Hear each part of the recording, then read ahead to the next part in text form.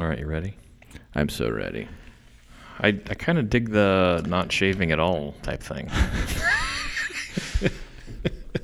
It'll be gone in a day or two. I shaved yesterday. I look like a caveman. I kind of like driving home the point why I don't shave because I have all sorts of road bumps and everything, and I sliced my neck open and it just wouldn't stop bleeding. Yeah, you look nice. Look at you're all kind of clean cut and look nice. Yeah. Costco. I'm now at the age where I buy stuff at Costco. It's so comfortable. It's so comfortable.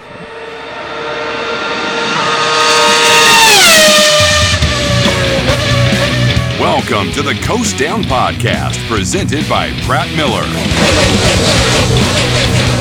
Pratt Miller, transforming what's possible. Welcome to the Coast Down Podcast, episode number 1 of 2024. Yeah, is that how we're doing it? We're going to restart? We're going to restart. We got up to 30 episodes last year in 2023. Wow, that's good. Kickoff year. That was great. We kind of shot from the hip last year. We had news, we had guests, we had more news on the track, off the track. So I think we're going to follow that. We're still going to try and get some more guests going. And we have had a little bit of activity in the off season, but we have a new team sponsor. We do. Mr. Luke. Yeah. So exciting. It came together pretty quick, but Forgeline out of Dayton, Ohio. You know what? I should know this. I do not know how long we've been using their wheels for, but we currently use their wheels on our Z06. And they are a forged aluminum manufacturer. They design and make and forge all the wheels in the U.S. And they pretty much have a catalog that fits just about every performance car, street and track. So, awesome. It's really cool. This deal came together. Today is Monday, January 15th. January 16th, tomorrow at 9 a.m., the press release will come out. Pretty straightforward release, just letting everyone know who they are, what we're going to do for the next few years. It's a multi-year deal. And a lot of the deal revolves around us and them generating content and sharing content back and forth. Yeah, that's awesome. Because as we all know, there's a huge contingent of gearheads out there that love to take pictures of their cars. Yep. So we're going to do some cool stuff with them, which will also include a vinyl sticker in this studio. Yeah. And maybe with some sound deadening panels as well. Yeah, we need those.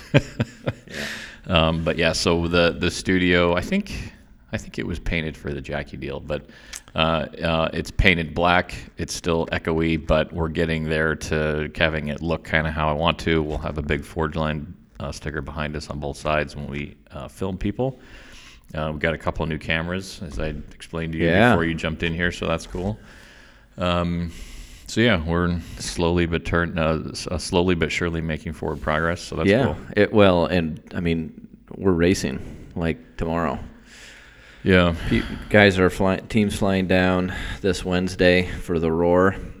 Roar's this weekend, qualifying's on Sunday, and then you and I go down a week from Wednesday for the big show. Yep, the new cars and all our new sponsors. New. Yeah, we have a handful of people. I think it's last time I checked, it's 16 people altogether coming from JLG, which is one of the portfolio companies from Oshkosh. A couple Oshkosh executives. They also have a new brand manager. She's going to be down there. So it's going to be a lot. For those of you that have joined the Pratt Miller Motorsports Collective, our first platinum VIP race is Sebring. But stay tuned to your email and text messages because we may throw a bone to a couple of you people down in Daytona. So that will be fun. Also with the collective, I believe all kits have shipped, and there have been a couple posts on social media of people getting their boxes and taking pictures of them, which is really cool. Fun. Yeah. So I'm glad to finally see that out in the open, and people can start to see all the merchandise that gets sent out, the quality of that, because I know that was a big hot button for us internally. And then once some of these experiences happen after the race and during the race, those get broadcasted as well so people can see what's going on. Can we drop some other news that has not been released yet right here, right now? You can do whatever you want. We have a podcast. I love this forum. You can just do anything. So we are green on Team Fan Gear. Oh, good. Okay. We are going to have Team Fan Gear at Daytona. sold by Burston. It'll be a small collection of things just because of time. But we will also be launching a merch store online where fans can go ahead and start buying a variety of items, and that's going to be launched before Daytona, so super exciting. Okay, so I will make posts as we get closer because we have been asked about merchandise since well back into 2023. Yep, it's coming. So it's happening. If you're at Daytona, we will have a location there, and we will post exactly where they are. Do you know, are they outside or inside the track? Don't know. Okay. I think inside. And then once the online shop gets up and running, that will be posted as well. Yep. And can you clarify, is that team gear like Pratt Miller Motorsports, or is that Corvette Racing by Pratt Miller Motorsports? Corvette Racing by Pratt Miller Motorsports. Yep. So this will be the lockup logo. This is the Pratt Miller Motorsports with the Corvette Racing logo lockup. So it will have the Corvette flags on it. And it'll have Jake's on there. Yep. They look good. Looks really good. Yeah, so shout out to GM. They worked with us. We started talking with them not too long ago, but we just can't use the Corvette flags just because we want to. So there was a lot of working behind the scenes to get that taken care of. So we really appreciate that. Yep, they've been great. Yeah, and we again, it's a monumental task to get all of these things up and running, but we're making progress, and it should come together really nicely. Yeah, super excited. Okay. So obviously there isn't a ton. I think technically Formula E had a race this past weekend. I did not watch it. But that does not fall into our format, so I don't really care. Yeah, that's okay. But so from January 12th, which was our last podcast, December 12th of last year to now, we have not had a podcast, but there's been plenty of news that has come out. So I'm just going to kind of go down all the news that has happened somewhat in chronological order, and we can shoot from the hip and comment on these depending on I like it. What it is. So Kyle Larson and Brad Sweet, they have their High Limit Racing dirt series. They're creating a charter system, and it's going to look kind of like the NASCAR one. They're partnering with Flow Sports. Flow is the streaming partner of the series. Flow is also an investor in the series. And the media revenue is going to be distributed starting in 2026. So they're going to identify teams in 24 and 25 to hand out the first few batches of charters. And then in 26, the teams are going to start receiving revenue based on those charters. They have a certain thing that they have to do, but one of them is competing in every race. I think they're going to have 60 races, which I can't 60 races. That's just a lot of racing. Oh my gosh. But the charter teams, as of this article, when it was posted, they said they're going to get 50% of the streaming revenue. Wow, that's great. So it's definitely cleaner to start building a charter system from scratch on a new series where they can start with a clean slate. So I'm sure that helps quite a bit. Yeah, for sure. It's really good to see that they're starting something new and they're building a model where kind of everybody wins. Yeah, love it. So that's great. A big shot over the bow from Honda. This was, I think, just before Christmas. They came out, so the gentleman's name is Chuck Shafisky. I think I'm probably pronouncing it incorrectly. He's the motorsports manager for American Honda. He had a discussion with someone at Racer Magazine, and he basically said that Honda's IndyCar engine supplier deal runs out at the end of 2026, and right now the costs are crazy, and the costs are exceeding their ROI. Yeah. So they're thinking that they can take their money and go somewhere else. And unless something changes drastically in the series, that is on the table for Honda. Yep. So they fired one over the bow. Those of you historically that have been watching IndyCar racing forever, things like this happen every 6, 8, 10 years, depending on what manufacturer needs to kind of get something across the board. So I would take this somewhat with a grain of salt, but everything that they're saying seems to be pretty accurate. And it's not like they're saying they would stop spending money in racing. They just said they would take their money and invest it in something else. So what are your thoughts on that statement? Yeah, it's a tricky one. I think there's a few things going on. So yeah, one, costs go up and go up. The relevance of using the motorsport platform to develop technology that platform has changed a lot. So, everyone's into hydrogen, everyone's into electrification, all these things. So no one's really pushing ICE engines like they were. Mm-hmm. So it used to be like, Honda could justify a lot of these expenses of like, we're working on the forefront of engine technology. We're developing all this great technology that'll basically go down into production cars.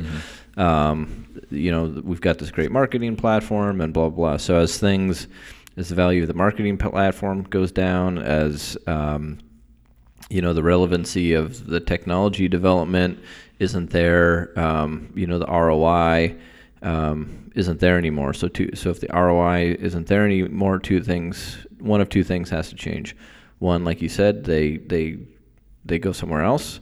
Well, I guess there's three things. Yeah. One, you go somewhere else. Two, you increase the return on your investment somehow. Or third is you reduce costs. And I think Honda wants to stay. Yeah. But they want to reduce the costs. Right. And I support that. I think IndyCar does need some cleanup in terms of cost management that the sanctioning body needs to drive. And I think it was also in the same article, but he was suggesting that maybe there is going to go back to a single source engine supplier for the series that really takes the engine manufacturer brand out of it, and it's just really kind of an agnostic type thing, and it's an IndyCar, and it's a driver, and it's a team, and it's less about Honda or Chevy winning or losing, and having a common engine. I think the last time that happened was like in the early to mid 90s when Ford, that was everyone ran Ford Cosworths. So I think that like not competing on the IC engine makes sense. Uh-huh. I think you need OEM involvement. So motorsports right now is seriously propped up from OEs, right? And they need to have it's a great platform for them. Thank goodness they love it. They get a lot of value out of it. We can't have them leave. So you have to find a way for the OEs to still get a lot of value out of these things and have the involvement, or we're all in big trouble. Yeah. So how do you do that? That's the trick, right? So it used to be the engine, that used to be the differentiator, but now if they pull out that, there needs to be something else. They're talking about the hybrid system, competing on the hybrid system, which has a bit more relevancy to, production car and relevant technology development. So that could be interesting. But yeah, you definitely need them involved. Yeah, I don't know. But containing costs is a big thing, and I don't know if you want to get into this, but I have a lot of thoughts on cost containment and motorsports, because it's a big subject, it's a big topic. There's been a lot happening in NASCAR over the past 5 years in this area, F1 in this 5 years. In IndyCar, not so much. Well, would you be a proponent of spec engines in cars, or just put a lid on the spending? Man, that's a great question. There are different ways of doing it, right? So you look at how F1 did it. They did it with a cap. Mm-hmm. That sounds easiest, but also has its challenges, right? Because then you need how do you police that? Right. You can do like spec equipment, but then everyone makes their equipment not so spec, and cheats around that. So there's a lot of ways to do it. I think what F1 has done, they've had their hiccups and their problems and whatever, and there's a lot of gamesmanship you can do there. But that seems to have been pretty successful. Mm-hmm. What NASCAR did, with the spec car, the cost to go racing, I don't think at the end of the day changed that much. But they did reduce the barrier to entry, which was one of their goals. And then IndyCar is kind of they're not really doing much on cost containment at the moment. I mean, they do have a spec car, and you choose your 3 engines, but the way the budgets kind of come together for IndyCar is it costs more to go IndyCar than to go racing IndyCar than you can get on the open market to run a team. So it's a very challenging business model there. And if people are paying attention, what NASCAR is somewhat going through or getting towards the end of this shift. IndyCar did that 5 or 6 years ago, and it was like I remember teams in IndyCar would bring left and rights, A-arms, uprights. Everything was very specific. Now it's just a generic piece that can go left or right. So that type of thinking with the parts and pieces, with the common chassis. Do hardcore IndyCar fans want to see that? No. But do they want to see IndyCar racing? Yes. So in order to keep this thing going, you need to balance it out. So what they figured out is what NASCAR has been going through with this next generation car. And again, I think I mentioned this on here before. After focusing only 100% on IMSA for me and watching it, IMSA has everything figured out, almost everything figured out. And I don't think a series will ever figure out everything. But if you look at what IMSA has, they're one TV deal away from being the sweet spot, I think. They have a lot of Formula One-esque pull, international drivers, but not Formula One price tag. Right. They have car relevance. They look like they're real cars, and I'm talking about the GT class. And even the prototype class, they don't look like cars, but they look like rocket ships. And that's still going to be interesting to people. Right. Although not a popular topic, they have figured out how to balance power. They have figured out, and we've seen it over and over again, and I guarantee you we'll see it at Daytona on the final hour. You're going to look at every class. There's going to be 4 or 5 cars on top of each other after racing for a full day. And they have it's a very approachable paddock. The drivers, drivers are popular, but it's more about the car.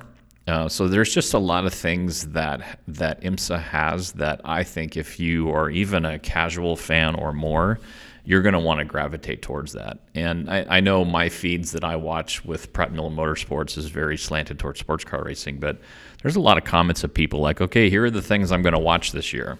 And it's not Formula One and it's not NASCAR. It's WEC and IMSA because it's quote unquote real racing.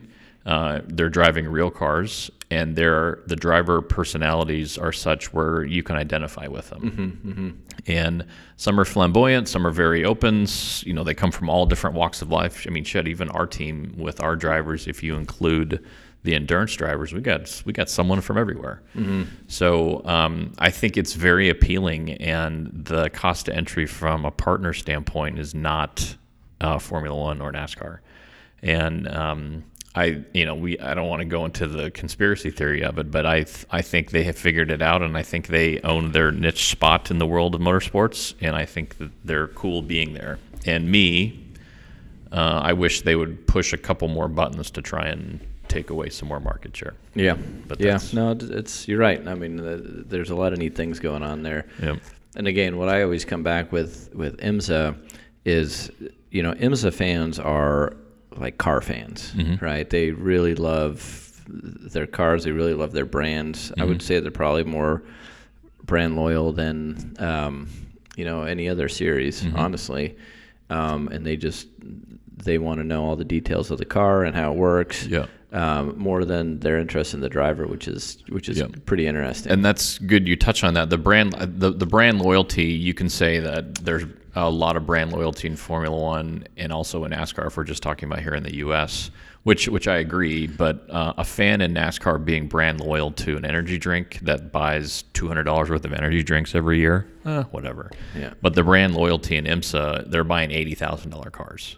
Purely based on the love of the brand. So it's BMW, Porsche, Corvette, it's a whole nother level of brand affinity. I think. Oh, and they love them too. Like it's not just they're passionate Porsche people, passionate BMW people, whatever. Passionate Cadillac, passionate Corvette. So Honda engine. A quick meme came out, or not a meme, but just someone was posted from 2023, the top NASCAR trackside sales. So all the merchandise that is sold at trackside last year in NASCAR, there were the top 15 Dale Jr. was number 10. Dale Sr. was number 12. If I am NASCAR, I'm publicly high-fiving myself, but behind the scenes, I'm scratching my head because those guys, Dale Jr. hasn't driven in 7 or 8 years. Dale Sr. passed away in 2001, and they're still on the top sales. They need to work on building their characters of their drivers. The top 10, is Denny Hamlin. I forget who it was. Chase Elliott, Ross Chastain, Reddick, Bubba, a few other people, Kyle Busch, and Harvick, now that he's left too. But you quickly run out of your top guys. Right. And when I started watching it and working in it, there was the list was long of people that you can identify with and knew and were impactful in the sport. And I think those guys still exist today, but the quantity is cut in half at least. Yeah. So, good for the Earnhardts to still be there, but man, someone's going to get some work going over there to get some more popular guys over there. Yeah, I agree. Yep. And then Honda fired one over the bow of IndyCar. About a week later, Honda USA, an article came out that they're going to contribute to the 2026 F1 engine or F1 power unit for Aston Martin. Honda Racing Corporation USA, which is the new name. Honda says that with 3 F1 races in the U.S., the new HRC US will be involved in the F1 power unit development and race support starting in 2026. So that to me, being a week apart, was not a mistake. There was obviously nothing mentioned in either article to tie those two together, but that's something that, because they specifically said it's going to be a contributor here in the U.S. for that power unit, that could be money that they can take away and help fund for Formula One. Mm-hmm. Yep. Because we know the popularity, whether you like the racing or not. Formula One is the most popular motorsport today, and we've talked to a brand that gets, I think they said 12x on their return by being involved with Formula One. So that's a big number, both branding and from a sales standpoint. So it's a global sport. It's to me, it's always been Formula One and soccer are the two biggest sports in the world. And I mean, they want big numbers, but they give big numbers back. Trackhouse Entertainment Group. They are in the middle of, and it looks like they have raised some public or private equity money to get into MotoGP. They took over RNF Aprilia, which is one of the teams. I think are the rules in MotoGP the same, where you have to have a 2-bike team? Don't know. Yeah, I don't know either. But they're in MotoGP. They're getting into some really interesting stuff. Justin Marks over there. I really don't know much about MotoGP at all. No. I do every once in a while. I will see a clip on my feed, on my personal feed, of some great battle, and it's always 2 bikes in the final several laps of a race, and that's it. Mm-hmm. You cannot see the rest of the field. And I always use those to say that everyone always bitches and moans about, we need tighter racing. You just need you need 2 people and 2 vehicles racing close together, and people will watch it. Yeah, close to the end of the race. Right. Yep. You're right. Yeah, you don't need 40 people. Yeah. Unfortunately, Don Schumacher, owner of a very popular and successful Top Fuel team, passed away. Lung cancer. Roland Leong, who was the tuner for Dom Prudhomme for many years, the Hawaiian was his nickname. He passed away, and Gilles de Ferran passed away. That was probably the most unexpected. Yeah. Schumacher and Leong were fighting, I believe, different forms of cancer, and their fight came to the end. However, Gilles de Ferran, he was 56. He had one daughter. I think she's in her 20s, and then their son is a little bit younger than that. But the one thing I read from Anna was that he was racing with his son on a track, and he pulled over and stopped and died behind the wheel. Jesus. And wanted to stop because he felt something coming on and didn't want to endanger his son. So that was really sad. He's been around the paddock for many years in IndyCar, Indy 500 champion. So that was a bummer. Yep. Huge bummer. And I don't know, mathematically they always say it comes in threes, and those 3 guys passed away like all within a week, Yeah. which was odd. Yep. Cheddar's restaurant renewed with RCR and NASCAR, and Kyle Busch, they extended their deal to a multi-year deal. Darden Restaurants is the parent company. I've never seen a Cheddar's or been in a Cheddar's before, but they're 182 stores in 28 states. They're the 3rd most popular franchise in the Darden portfolio, behind Olive Garden and Longhorn Steakhouse. I don't think I've ever been to Cheddar's either. Yeah, I couldn't tell you where one is, but good for them. Yeah. Maybe we'll have to go now. Check it out. Yeah, I guess. So as of December 23rd, IMS is up 10,000 tickets ahead of where they were last year for the Indy 500. Most people are pointing to Kyle Larson running that as being the reason. And that article at the time said if they raced the Indy 500 on the 23rd of December, that day it was reported there would be 225,000 people there. So they will easily sell out. I think technically that's close. I think 226 is what it seats. They'll have over 300,000 people there, no problem. So that's great. Kyle's running with McLaren, a McLaren prepped car and Hendrick money. I think that's how the relationship is working. It's a Hendrick Cars sponsor. Yep. That's great to see that. I just hope everyone stays safe and they prepare a really good car for him and not go for the jugular right out of the gate, because it's when Kurt Busch did it, I think he started 7th and finished 8th. He like throughout the whole month he didn't move. Yeah, that's great. That's what you just need to do. Yeah. And so hopefully they do that, because those accidents get pretty hairy. IndyCar, they announced a deal with iRacing.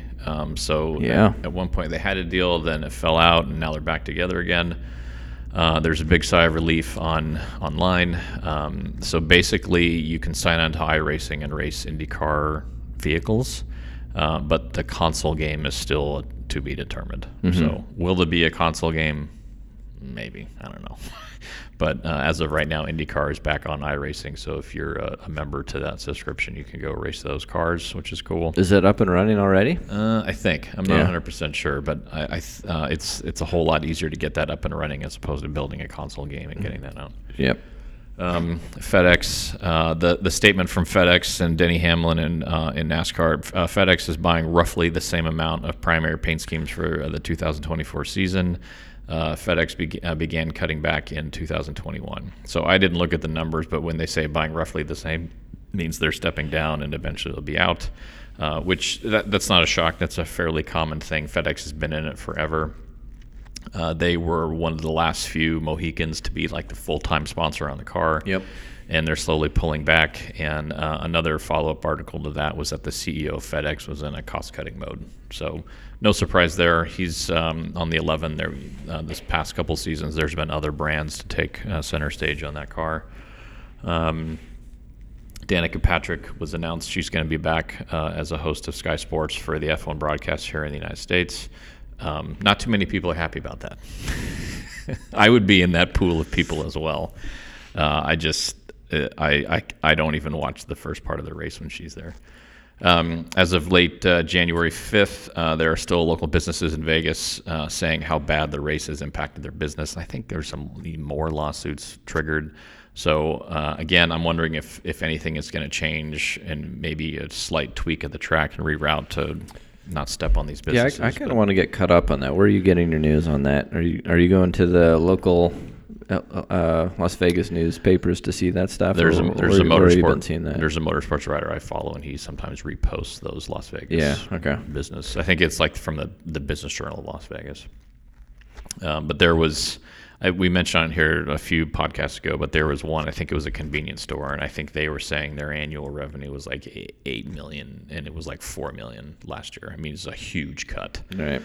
Not only of lack of people getting in there, but the ramp that was built to go from the outside of the track to the inside of the track was like almost driving over their building. It was just a massive disruption. So that's still going to be a thing until they decide to fix it correctly.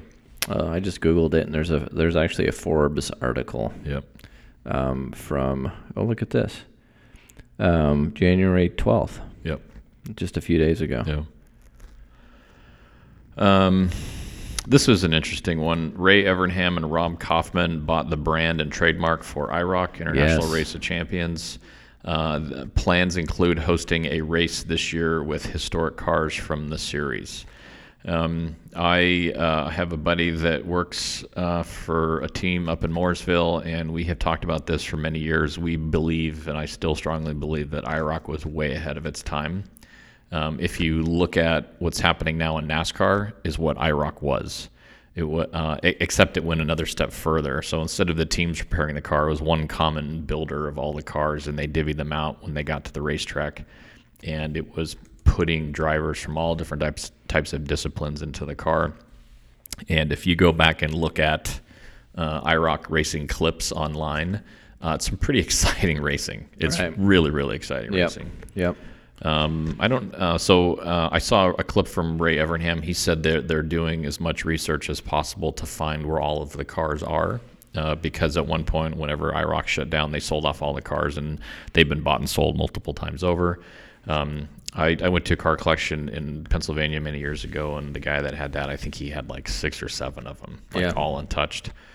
So they're going to have to find those people if they want to bring back those cars and prep them up. They're pretty basic. I don't even know if there was a computer on the car. So it could be fairly straightforward to get those cars back up to snuff and put drivers in there. So that'll be kind of cool to see. Rowdy Energy shuts down. Yeah. So that was kind of a big hit. That's kind of a bummer because he built that based on his brand and built it on the back of racing, and to have it shut down, that's not the best. I'm wondering if there's some other things going on there. I also saw that there could be like a class action lawsuit in California against Rowdy Energy. So I don't know, but that thing doesn't exist anymore.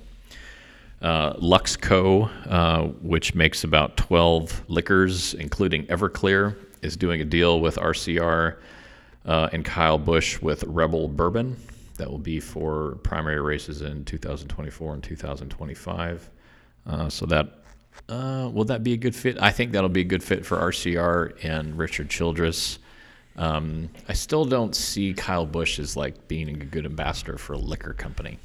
I just mentally I don't see that. I don't see him as a huge drinker, but that's just me. I'm sure it'll be a lovely pairing. Yeah. Pietro Fittipaldi, Terrell Letterman, at an associate level will be 5 Hour Energy, which will be the first time they'll be back on a car since they were with Furniture Road, Martin Truex Jr. That's an associate deal. I don't know how much money that's going to be, but that's good to see a brand like that back in. It is. Yeah, that's great. Motorsport. January 10th, Gunther Steiner fired. Yeah. Wow. That's big. That was big news. That was a big news. So I'm going to butcher his first name. Io Komatsu, who was the longtime chief engineer, he's been promoted to take Gunther's spot. Gunther's out. I saw a couple of videos from Gunther over the weekend, and he was maintaining his appearances that he had to do. Maybe CES. I don't know. It was a big trade show somewhere, and a guy put a microphone in his face and asked him questions, and he basically said Gene was not happy with where we were performance-wise. Gunther wanted more investment into the team. They couldn't make a decision on that, and he said it's his team. He can do whatever he wants, and I was fired. Yep. So I think if you got both of those guys together, there might be a little bit more venom, but other than that, I think it was just a straight business decision. It just lands pretty hard because Gunther Steiner was one of the key characters on Drive to Survive. Yep. And I use the word character very broadly because he is a character and he was a character. Yeah, absolutely. But for people like my wife that actually does not care about racing at all, and when we were stuck at home during the COVID era and when that first season came out, she watched every one of those episodes with me, and he was one of the prime reasons for keeping someone like that involved in watching it. Yeah, I agree. I think, certainly the first year Drive to Survive, it was only kind of these smaller teams, and that Haas F1 was definitely featured and probably one of the biggest exciting stories. Yep. Yeah, and Gunther was at the middle of that, and yeah, he was captivating and super entertaining. But I think as the seasons ran on, more people came in. Mm-hmm. Chris Horner had a bigger role, everyone else, and Gunther's kind of stepped out of the limelight a little bit. Yeah. So I don't think it'll be as devastating as it would have been if it was 2021 or whatever it was. Yeah. But still, he's a big part of it for sure. And I think they're going to build a sitcom or some sort of show around Gunther Steiner or his personality or something like that. And I saw that too. So I'm sure he'll be fine. But from an entertainment standpoint, I think that's a big hit to the paddock, the F1 paddock, of having that person not be there anymore. Yeah, he was kind of a central figure. Yep. Yeah. Do you think he'll land back in Formula One, or do you think he'll land somewhere on a competition team somewhere? Don't know. Yep. January 10th, Alexander Rossi. I don't know where he was, but he stuck up for Roger a little bit. He said, obviously, IndyCar is not going to give you a play-by-play as to what they are, as to how they are tackling big challenges and preparing for future things. You have to trust in the process. We all do. So that was good. I have heard that there is a little not the most great things being said about Roger Penske and their confidence level of what he's doing or not doing. I think it's easy to see that he's obviously upfitted IMS with new restrooms and paint and all that stuff. But behind the scenes on the business side, I think people are waiting to see what happens. I know that they have hired, their name is slipping me right now, to go out and negotiate a new TV deal, which will be huge. I mean, so much is going to hinge on that. So I agree with Rossi's statement that there's a process, and they're not going to broadcast what that process is on a day-by-day basis. However, if I'm a team owner and I have a lot of money either already invested or on the line or getting ready to come in, something has to be said. And this, you can't do it at your own leisure. This needs to happen now, unfortunately. Dollar Tree, they are a new primary sponsor of Legacy Motor Club. Yeah, this is 38 race deal. Yeah, this is a big deal. I mean, these things don't come around like you were just talking about FedEx. Like this, you don't hear this type of stuff anymore. So this is huge. So 38 race deal. The former Dollar General CEO is now the CEO of Dollar Tree and Dollar Tree, and there's another. They have and Family Dollar. There's a lot of dollar companies in there, but basically this is a CEO that's very familiar with racing, was in it in the past. He was off for a few years. And then Cal Wells is the new CEO at Legacy, and I believe Cal Wells has a relationship with the CEO as well as Jimmy Johnson. So there was a lot of familiarity there. And then so that came out as like, hey, we're going to go full-time racing with Legacy, big deal. And then a couple days later came out that it wasn't exactly worded like this, but it may or may not look like the old Target Racing program where you'll have maybe Dollar Tree or whatever brand they're going to stick on the hood, and then they're going to be associate level sponsors around the car. And those companies are actually chipping in to help pay to get the car on the track. And in exchange, not only are they getting racing assets from the team, but they're probably also going to get locations and certain assets within the Dollar Tree locations. Shelf space, certain privileges for buying, all sorts of stuff. But that's a great deal. I'm sure Dollar Tree is spending some corporate money to fund that, but it'll probably be funded largely by the vendors within Dollar Tree, which is great, which is how you should do it. So that was great to see. Prima Racing is considering an entry into IndyCar. They are a Formula 2 team, Formula 3 team in Italy. So they're showing interest. So there's 3 teams over the last 12 months that are looking to get into IndyCar racing. Abel, I don't know how you pronounce that. Abel. I think it's Abel. Prima, and some team called Pratt Miller. What? Say that one again. I'm not familiar with that one. There are teams circling. In my mind, I always like to visualize things, and this is like when the girls are playing double Dutch hopscotch. Yep. And before they jump in, they're like waiting for the right time to jump in so they don't get their head cut off. Yeah, we are one of these 3 teams that's being mentioned. That's all absolutely correct. And it's coming down to a timing and funding discussion, and there's a lot of things happening behind the scenes. A lot. Yes. Yeah, I mean, Brandon's comments in the article are super accurate. Like every day we're working on this stuff. Yeah, and special shout out to Marshall Pruitt. He was keeping things in line and giving us that the day the article came out about Prima Racing that came out, I forget, it was last week, but came out in the afternoon. Marshall touched on where we stood on an article that came out earlier that day, because just in the terms of like all the people he talked to over the last year, we were one of the first ones to kind of speak up and say we're looking to get into IndyCar. So he was keeping everything in line, as a good reporter does. That was great. Thanks very much to Marshall. The next topic, another downer. SRX postpones their 4th season. This is big news. Here's the common theme. It said costs surpass revenue. So this was a short track. This was a bespoke chassis made by Fury, designed by Evernham. All the cars looked the same, and in theory were all the same. They had kind of like the senior PGA type approach to who was driving the cars. They had some current guys, but mostly guys that had retired from their individual racing disciplines. And it was racing short tracks, East Coast, Midwest, and that is no longer. So that's a bummer to see that go. Well, they did say postpone, right? Yep. So are they I didn't read the articles. Are they hinting that they're coming back, or are they?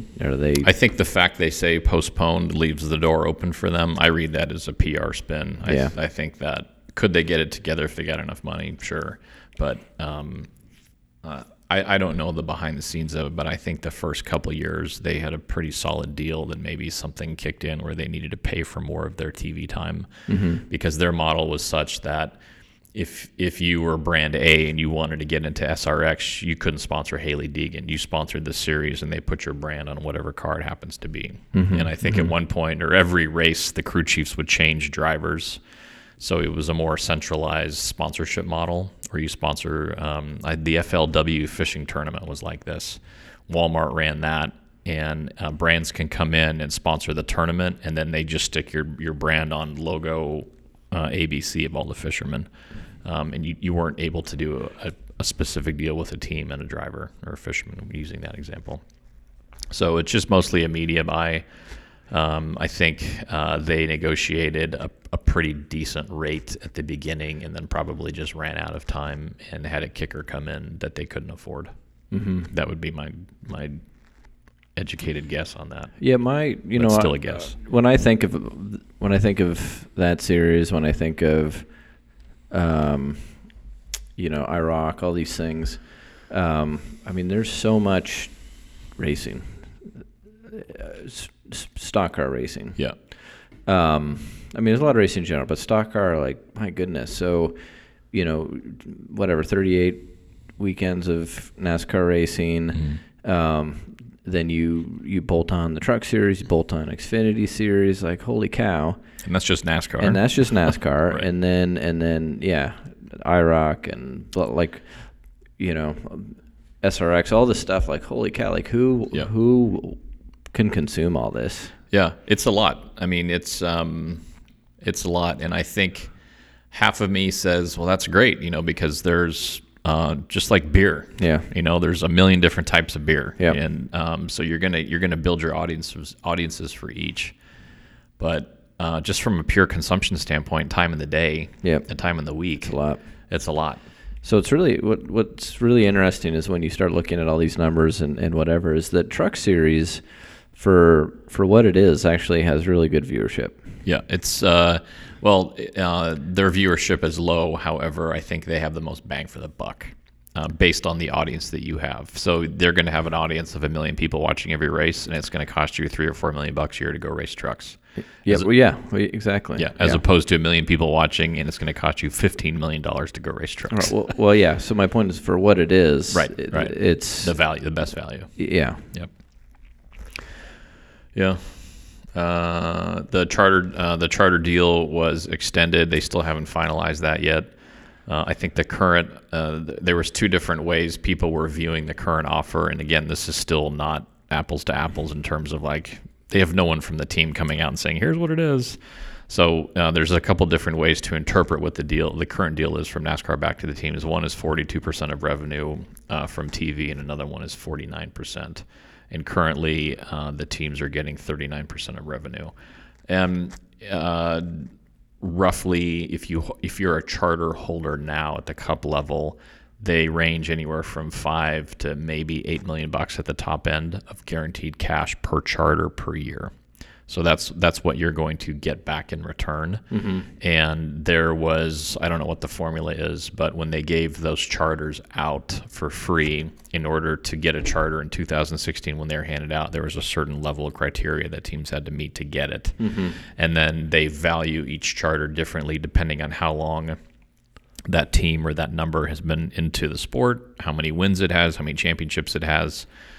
So I think the most valuable charters are held by Legacy Motor Club because those are the old Petty charters, and those have 7 championships attached to them. They've been in the sport since day one. Mm-hmm. So those are the most valuable, and they kind of range from there. And I mean, Jesus, I can't remember that lower team that just sold like last month for like $40 million.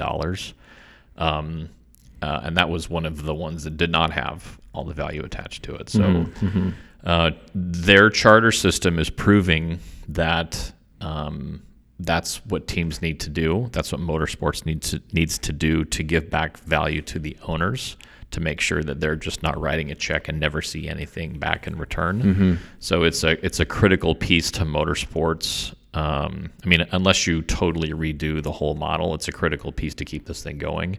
And I still believe the last sticking point with the NASCAR charters is that NASCAR wants to have them revolving where you renegotiate every TV deal or every 5 or 10 years, as opposed to they're permanent, period. And I think that's the last sticking point that they have. Mm-hmm. And for NASCAR not to make them permanent forever, to me, is shocking, is mind-boggling. I don't know why they don't do that. So, I mean, I do, but I don't. I think that's an easy win for everybody. They just won't do it. So we'll see. The Clash in Los Angeles, that's going to be the third time it's going to be out there? Yeah, third or fourth. Yeah. So NASCAR is spending money on street teams to promote the race to help sell tickets.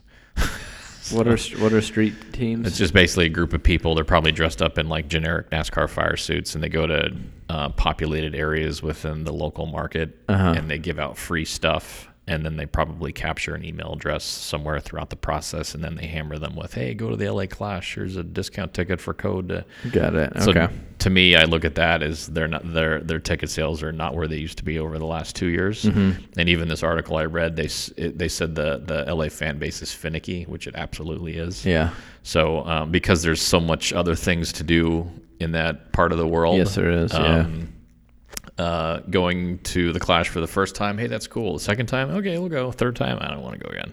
Yeah. That's probably the thought process. Right. So they're spending extra money. So the Coliseum holds over 100,000 people, you're never going to fill it up, but they want to get as many people there as possible. So when they cut to the crowd, it looks like there's actually a crowd. Yeah, there. exactly. Yep. And Machine Gun Kelly was announced as the mid-race break, whatever they're calling it, entertainment, and that was not taken very well either. No. Okay, so speaking of saturation in motorsports, Anaheim won Supercross, which was the kickoff event for the Supercross season. The season opener in Anaheim sold out, 45,000 fans. Nice. A lot of people. USA Network, the race was 220,000 people watched it. Wow. That's really bad. Yep. When? What time did that run? It was probably 7 or 8 West Coast time, so it's. I mean, for me, it's not on the table to watch.